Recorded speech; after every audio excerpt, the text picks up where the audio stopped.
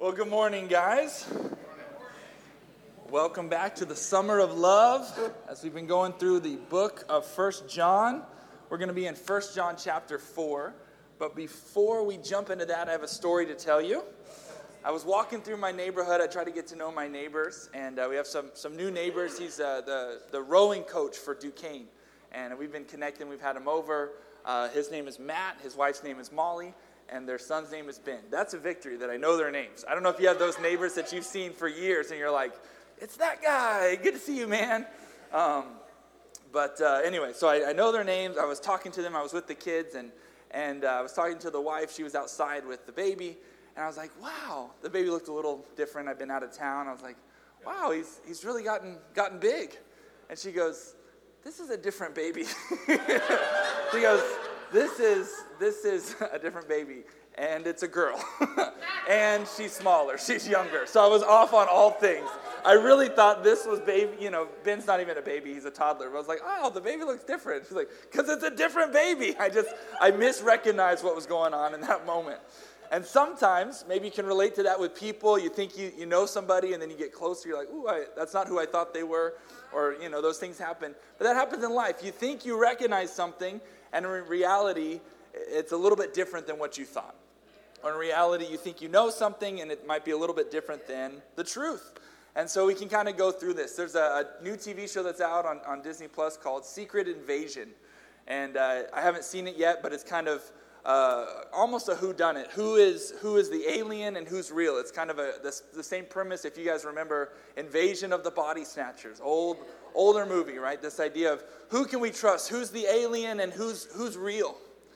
And that was kind of what was going on with the early church. If you take a look in 1 John, John is writing that there's the invasion of the Gnostic body snatchers, right? They're coming into the body of Christ, and they're claiming to know Jesus and to serve Jesus and this Jesus, but it's a false image of who Jesus really is.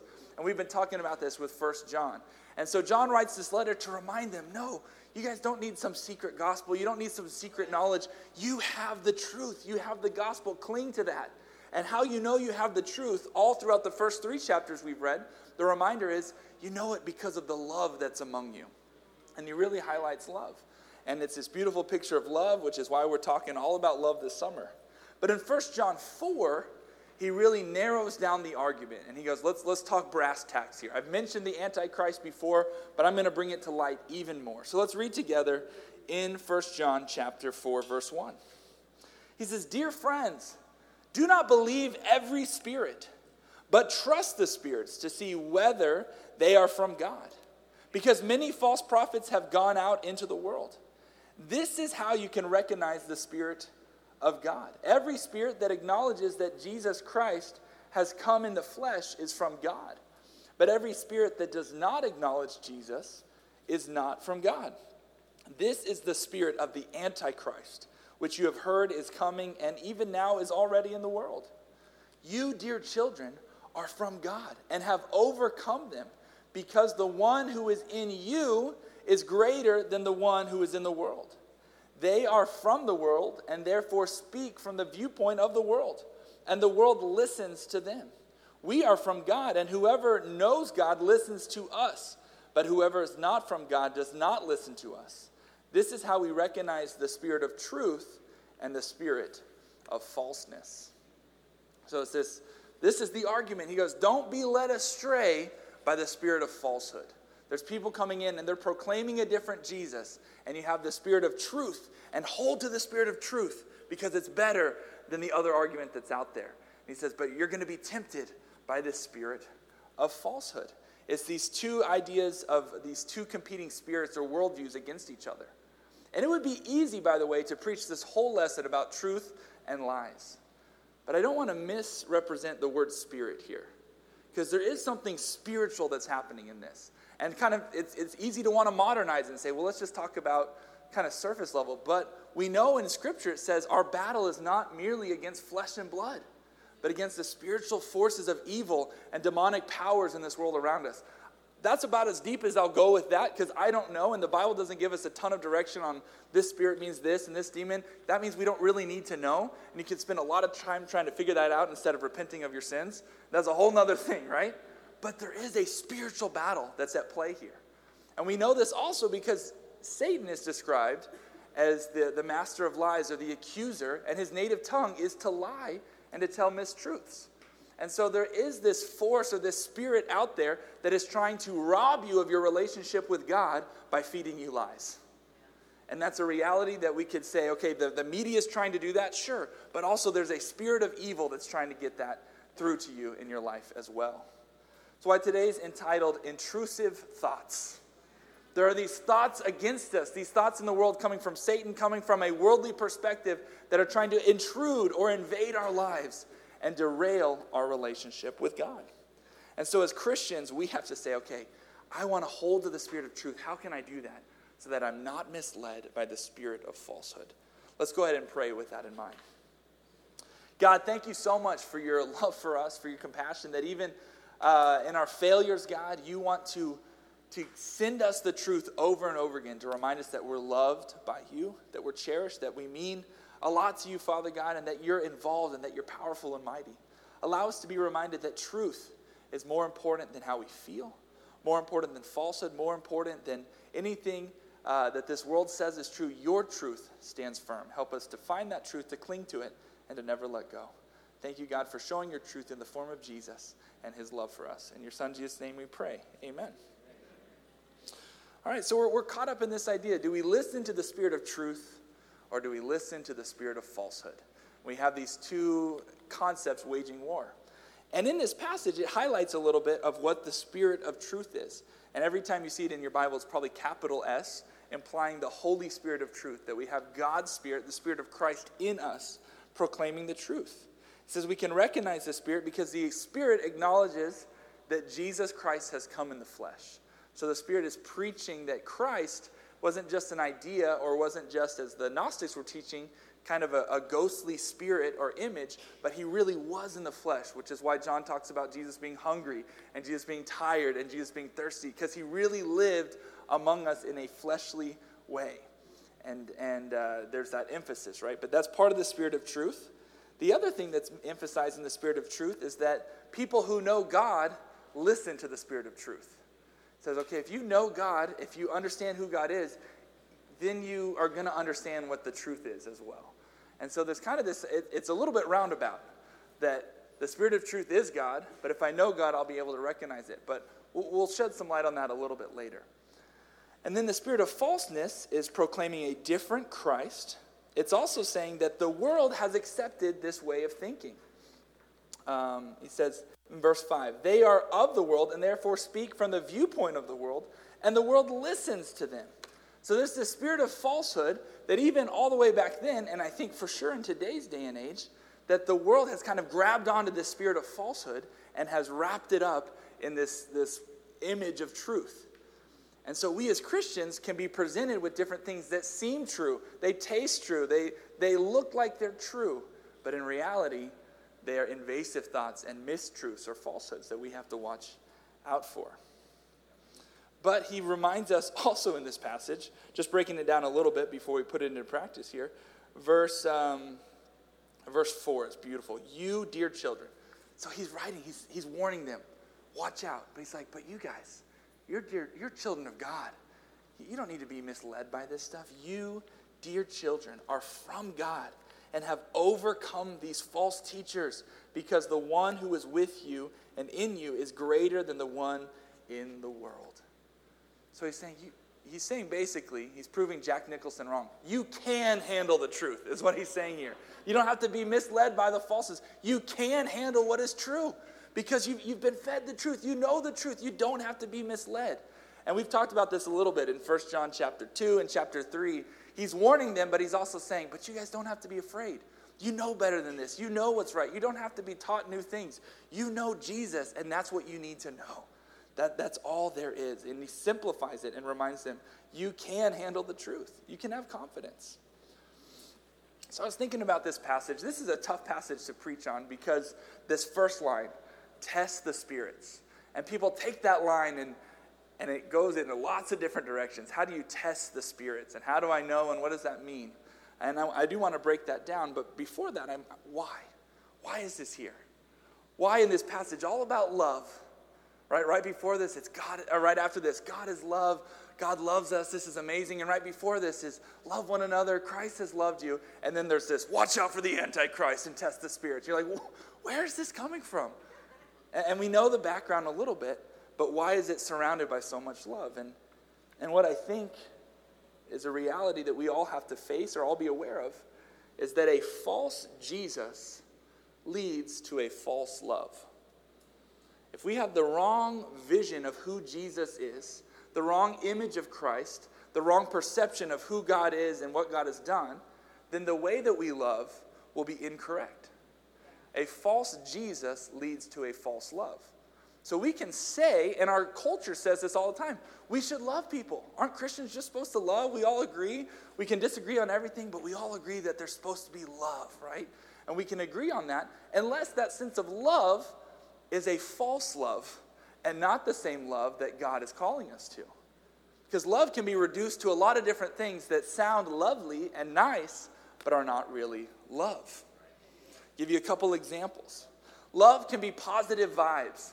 I'm just spreading out love out there. I'm feeling good, hanging out, no conflict, and that's just love, right? As long as I don't have any conflict with anybody, peace, it's all good. That can be a sense of love. I just love people. That's nice until you're dealing with injustice or challenges, right? There's well, how do I love in those moments, right? Another false love that can be out there is love can be defined simply as lust. And the line between loving somebody and lusting after somebody gets really blurred, right? And love in the sense of I love this person or I love this person and that, whatever, I love this stuff. It's just I want this, I need this, I deserve this, I'm entitled to this.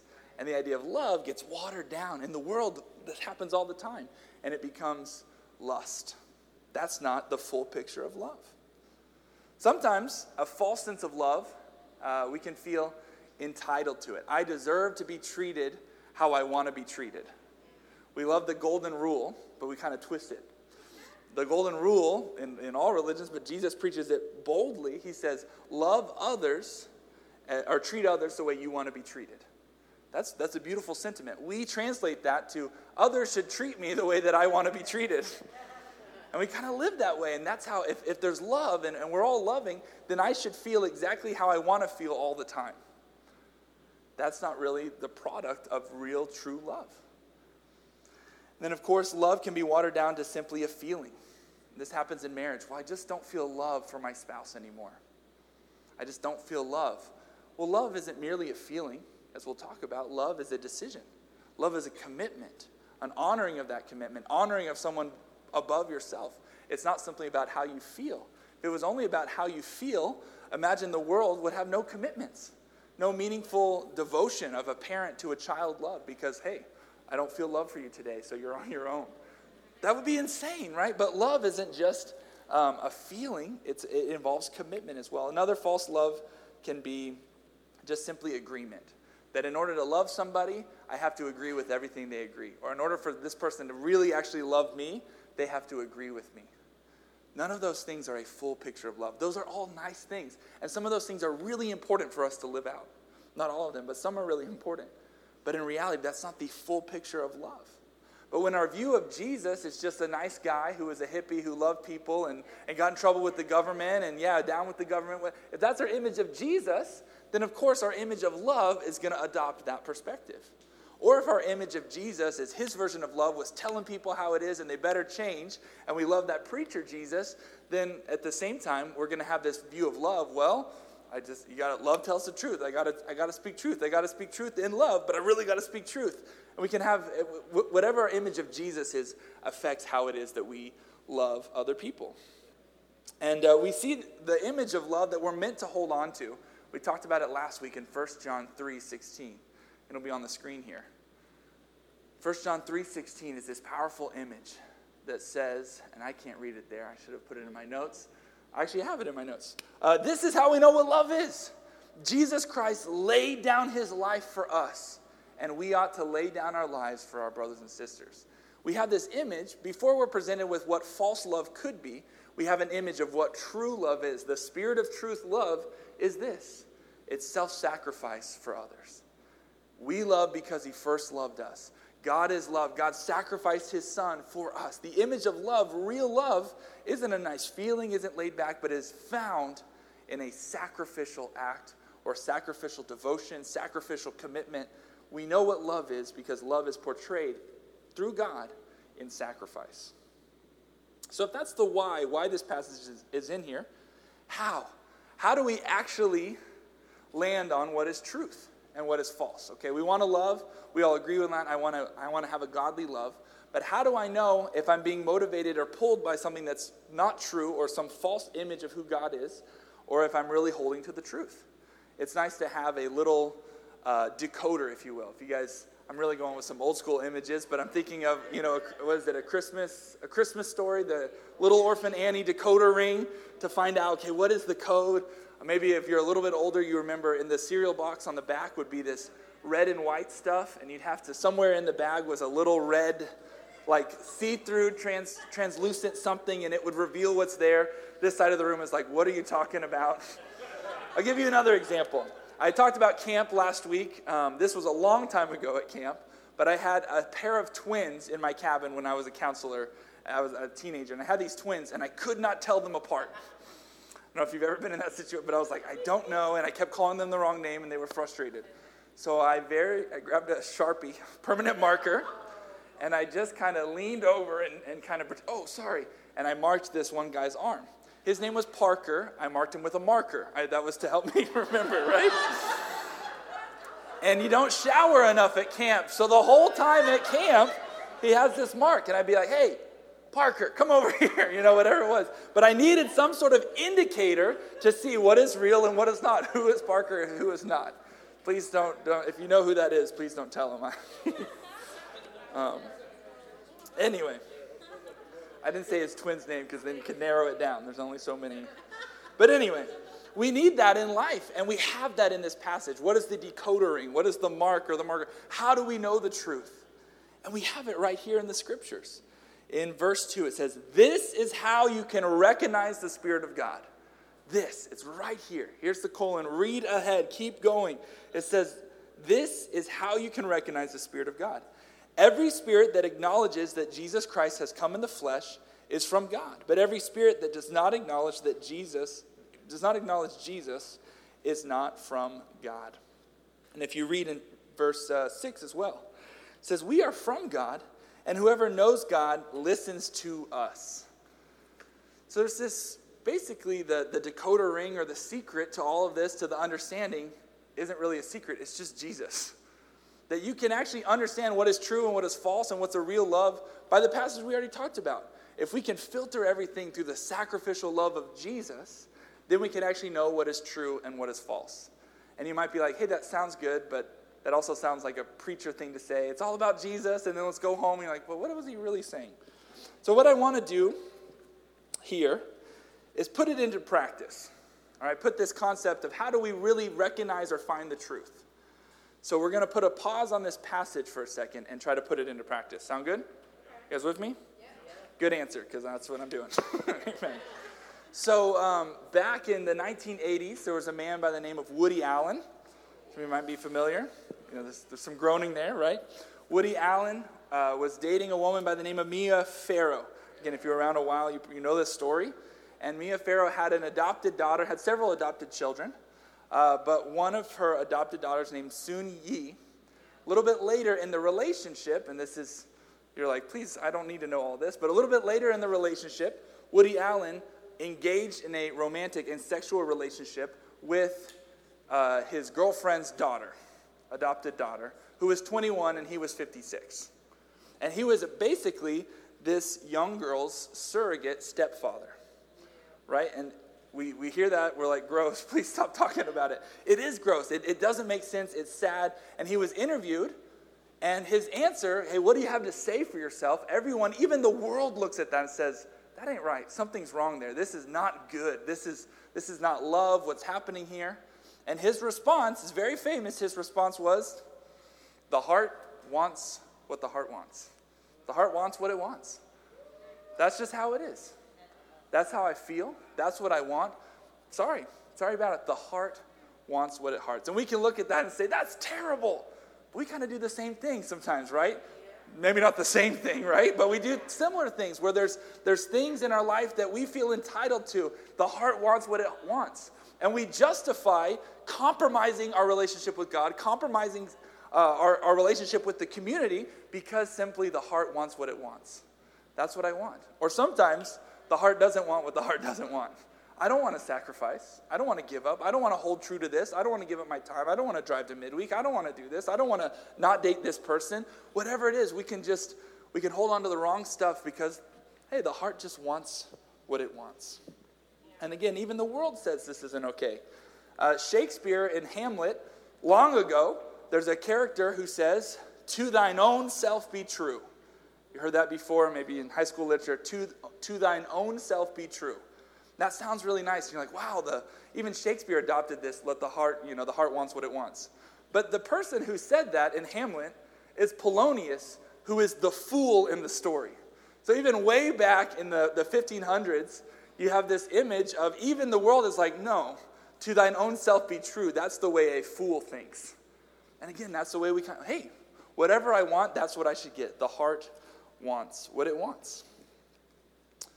Adding to this just a little bit, where can I find this? Oh, this is interesting. Charles Taylor, who's a philosopher, kind of adapting or commenting on our society today. He talks about how authority, in the last maybe 20 years, authority, which was highly regarded to adhere to authority, has been replaced by authenticity.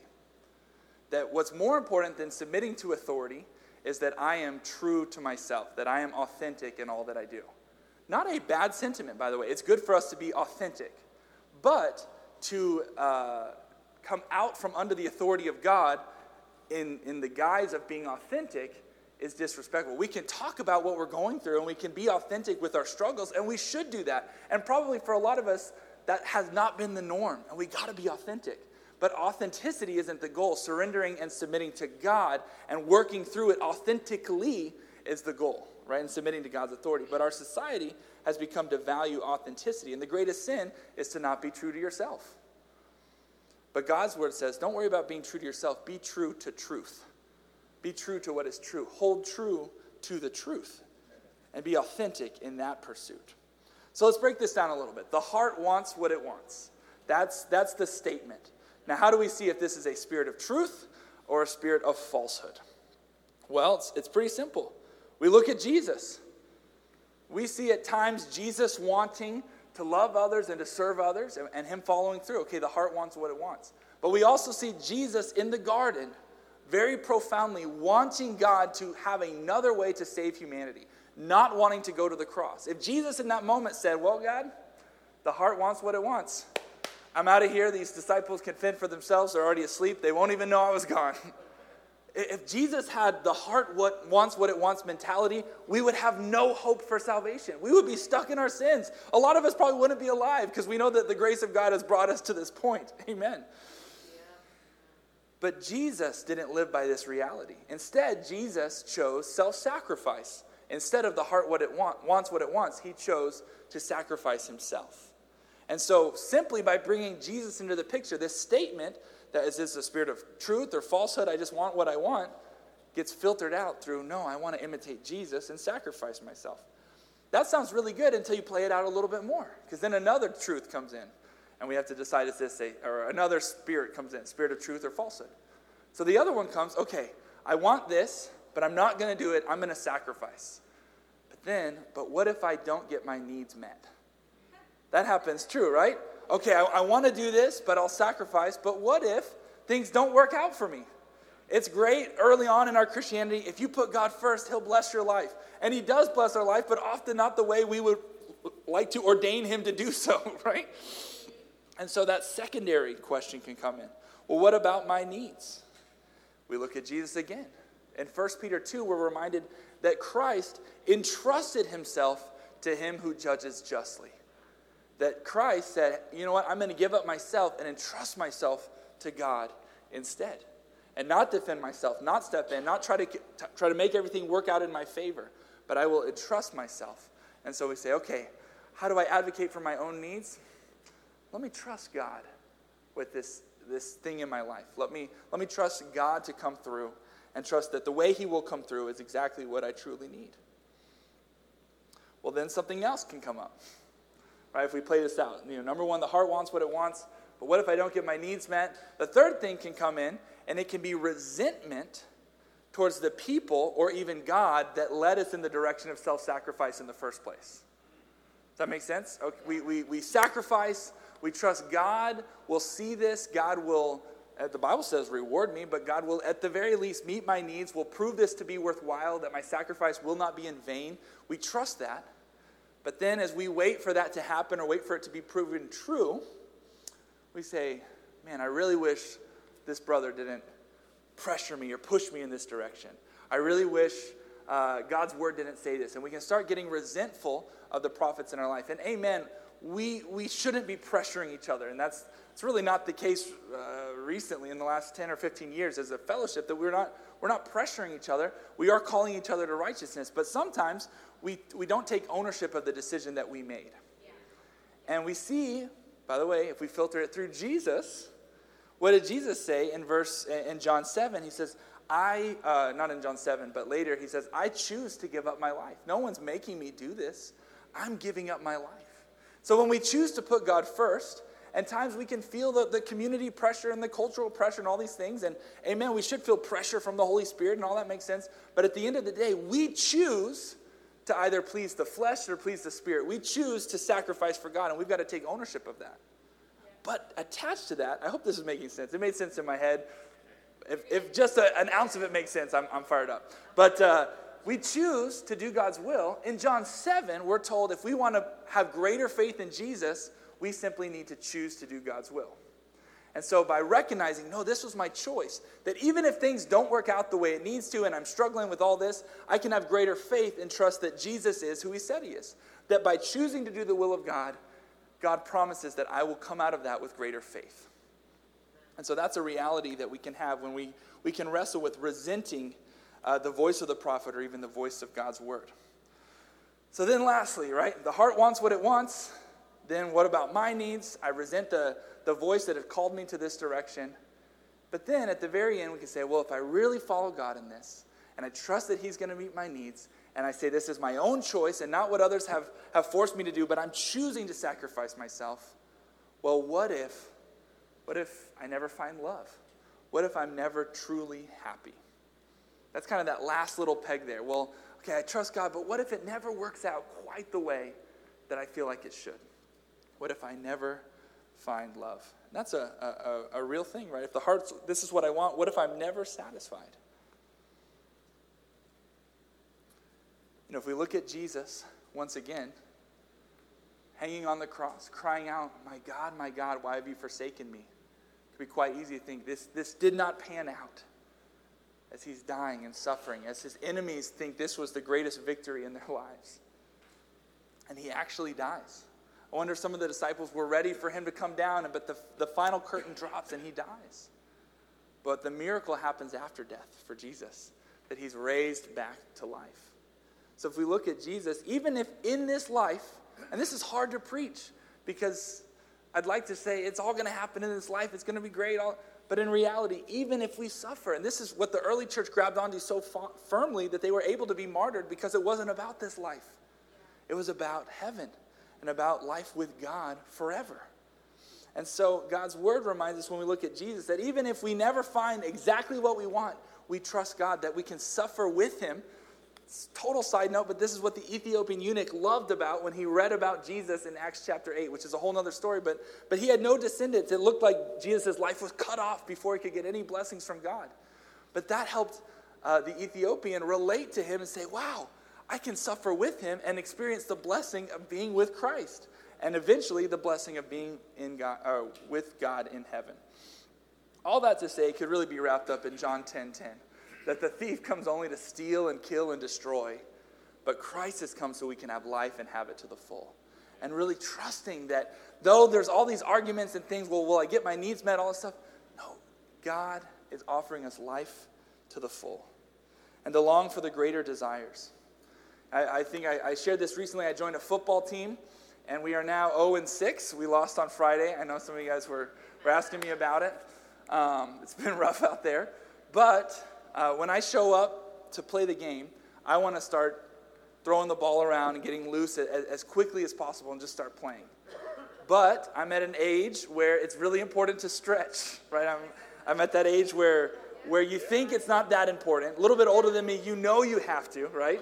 A little bit younger, you think you never need to stretch and never will, and make fun of the people that are stretching. I'm right in that sweet spot where I just want to play, but I know I should stretch. And so back to the heart wants what it wants, sometimes we can break that down by what do we truly want? Jesus wanted all of humanity to be saved and wanted to do God's will. That's why he followed through in the garden. It's the greater desire. The initial desire for me is, I don't want to stretch, I just want to play. But the greater desire is I want to be able to play for a long time, which means I need to stretch. And I want to be able to pick up my kids tomorrow, which means I need to stretch. And I want to be able to be healthy and happy and enjoy lots of football all season long, so I need to stretch. So we say no to the primary desire, the first desire, which is antithetical to the world. It says, do whatever you want. It says, no, what I want isn't necessarily what I want right now, but it's thinking long and thinking beyond that moment. And trusting the Spirit of truth says, look beyond this moment right here and trust that God will guide you in that.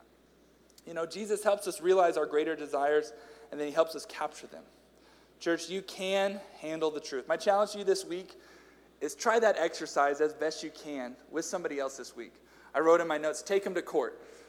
Don't sue anybody, but go to court together and say, okay, what is the truth? Let's wrestle with this together. I'm struggling with this. Can you help me find some examples in Jesus where he persevered so I can imitate him? So take each other to court this week. But again, don't sue anybody, but go to the courtroom and say, what is the truth? And let the truth come forward about who Jesus is, no matter what it is that you're struggling with.